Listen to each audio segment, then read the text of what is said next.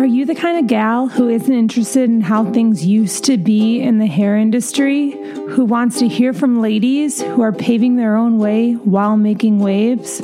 Well then, She Makes Waves is for you. Welcome to today's episode with yours truly, Lindsay Mayuga. I've decided that getting ready to go back into the salon with T-minus 2 days to go, I wanted to talk about just the mentality and the mindset of going back into the salon and what I've learned in quarantine with this amount of time away from my career, like never before. I've never taken a break like this, and I'm sure you haven't either, unless you've had a baby. But most hairstylists I know didn't even take 11, 12 weeks when they did that. So I guess what I'm really passionate about is thinking about what we learned in this time and having the separation from something that feeds so much of us and mimics the feeling of having so much in your life that it can almost get you believing that it's enough and that you don't need these other things like a family or hobbies or time to yourself. And I think that you can get going so quickly and kind of get the imitation of those feelings. And I know I did for so many years, feel that I had it all. But, had I gone into quarantine with that attitude of Lindsay of 2 years ago, I would have been in for a really rough awakening during quarantine. So if that's you, you're not alone. And there's a lot of people in that same lane that are 2 years ahead, people that are realizing it 2 years behind you. And I feel like when we go back into the salon, I was thinking about this on my walk today with my dogs. Let's keep the main thing the main thing. So I think for a long time, my main thing was my job, doing hair, making people happy. And now with this time off, I really am realizing that my main thing is my family. And so that doesn't mean I don't love my job. That doesn't mean I don't care about my job. But I think that when you know what your main thing is and you live in alignment with that and say, I'm going to keep the main thing. I was thinking about it today, thinking to myself, I think I always thought whatever your main thing was meant you didn't care about the other things. And that's not what it means. I do really care about what I do. But if I know going in with a mindset and a mentality that my main thing is my family, I can have other things that I care about, but I got to keep the main thing. What does that look like for me? Oh man, it's going to look like really honoring my schedule. And that is something that I fall off the wagon time and time again on. And if I'm being really honest, I really look at my schedule right now and I start to personalize it and think about all the people I enjoy and saying, oh my gosh, but she comes in every 5 weeks. And if I go look 5 weeks out, I don't have anything in 5 weeks. But then I slow my roll and I say, God, it's going to be awesome to see her. And she's going to understand. I mean, there's this mentality flip of not having to foreshadow and pre-book and plan ahead for other people because I spent so many years with plates spinning on both hands, both feet, and my head. Spinning, going, okay, Sherry comes in every 2.5 weeks, but in 2.5 weeks, I'm gonna hold her a spot. I'm done. So what I mean by that is I'm gonna sit with the discomfort of no longer controlling and seeing and foreseeing and planning ahead and just let the cards fall how they're going to fall. Because if quarantine's taught you anything, and if this time in your life's taught you anything, I think that a lot of times we spend so much precious energy planning the next step or the next this, but then how many times in your life have you done that? And then it still goes a completely different way. So I think I continue to come back to that I think for a long time I had my job all wrong. I love the artistry of hair. I love my clients. I love being there. But if I can separate and say, I love being in my backyard with my dogs. And if I can separate from the instant gratification I get from meeting someone's need, want, whatever, desire, then I can step back and extract myself from the moment and say, I love this time with you too. But it has a beginning and an end. And like my schedule has a beginning and an end. And it's not an open-ended schedule. It's 9 to 5:30. I've added a half an hour on to go back and be able to accommodate 4 people, singly booked.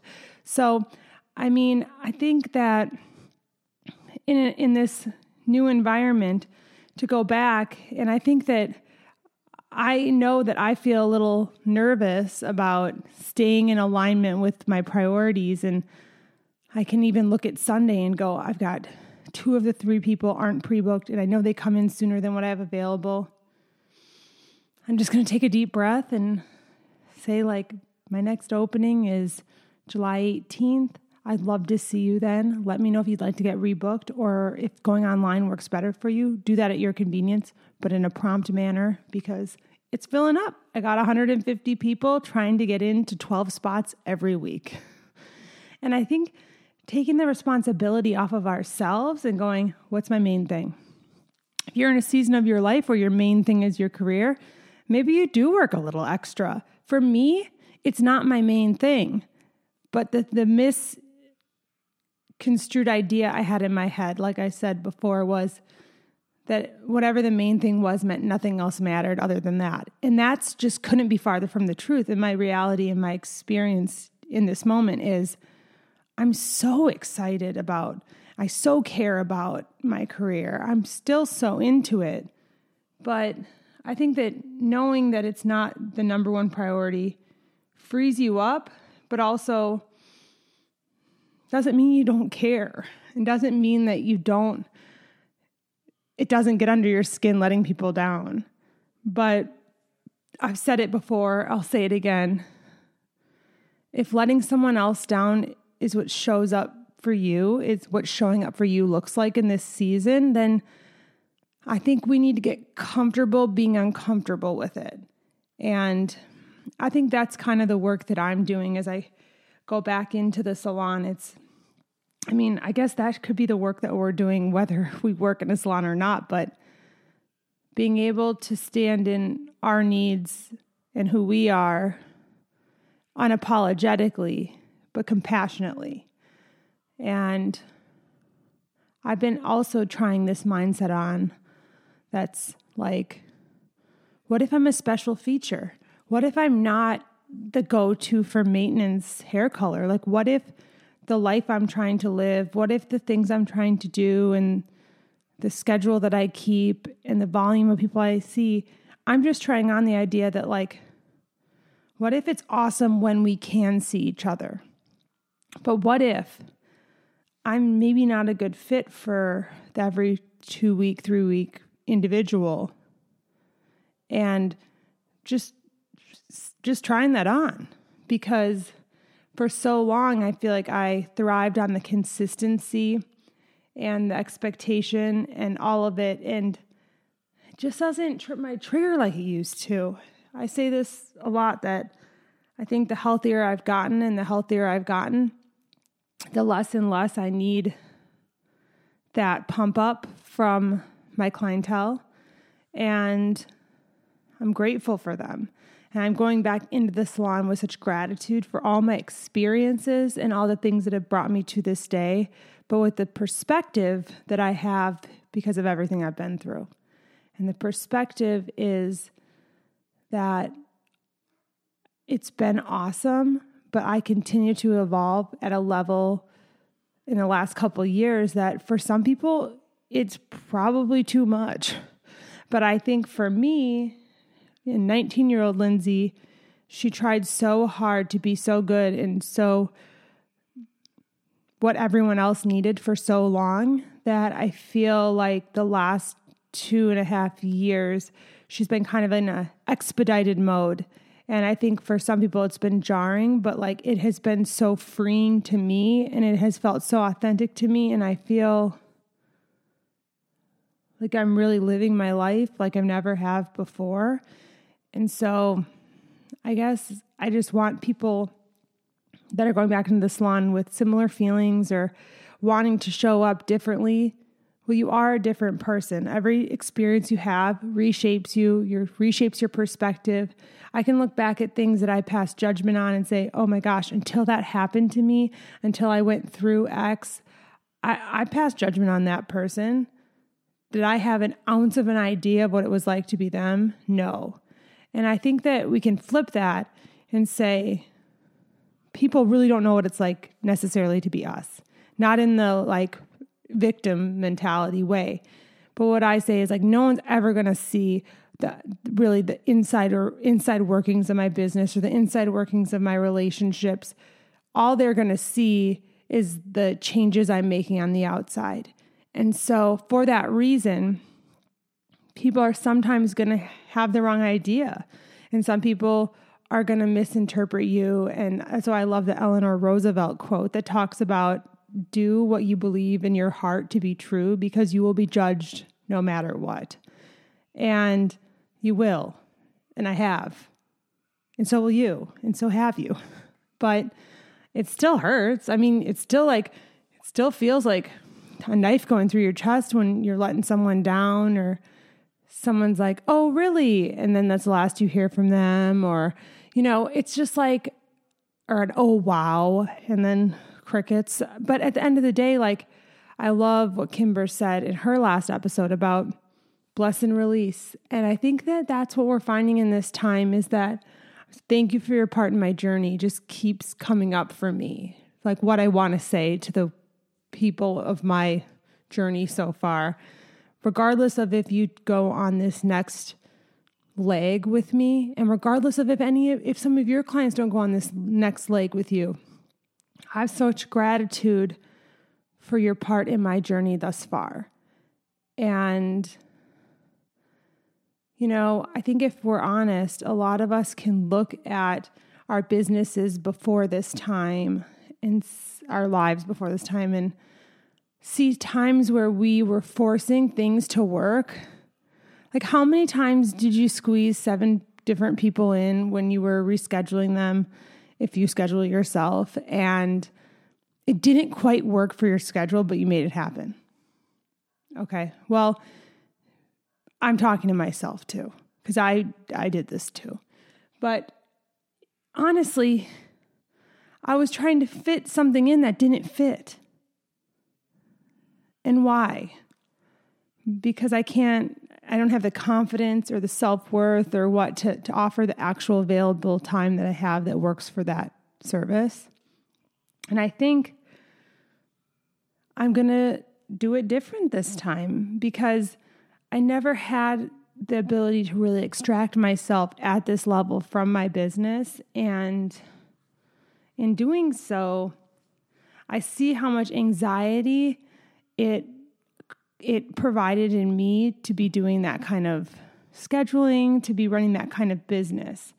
And so, for instance, going back and not double booking and seeing 2 less people a day working a half an hour longer, I'm actually seeing it as a gift. And I'm seeing it as the nudge that I maybe didn't have the courage to take on my own.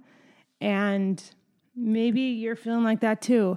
And I feel we got a little whisper from the universe or whatever you believe. And my question to you is, are you going to take it? Are you going to take this opportunity? And are you going to make your career and your life what you actually want? And I believe that it starts with keeping the main thing, but also believing that you're worthy of the life you want to be living.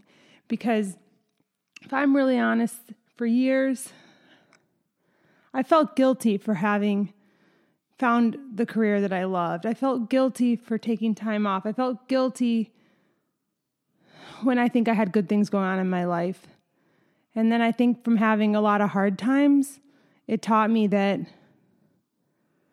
shame on me, but sometimes shame on the people that I had around me that were okay with me minimizing my ups. Because when you have downs in the last couple of years, I've had a lot of downs.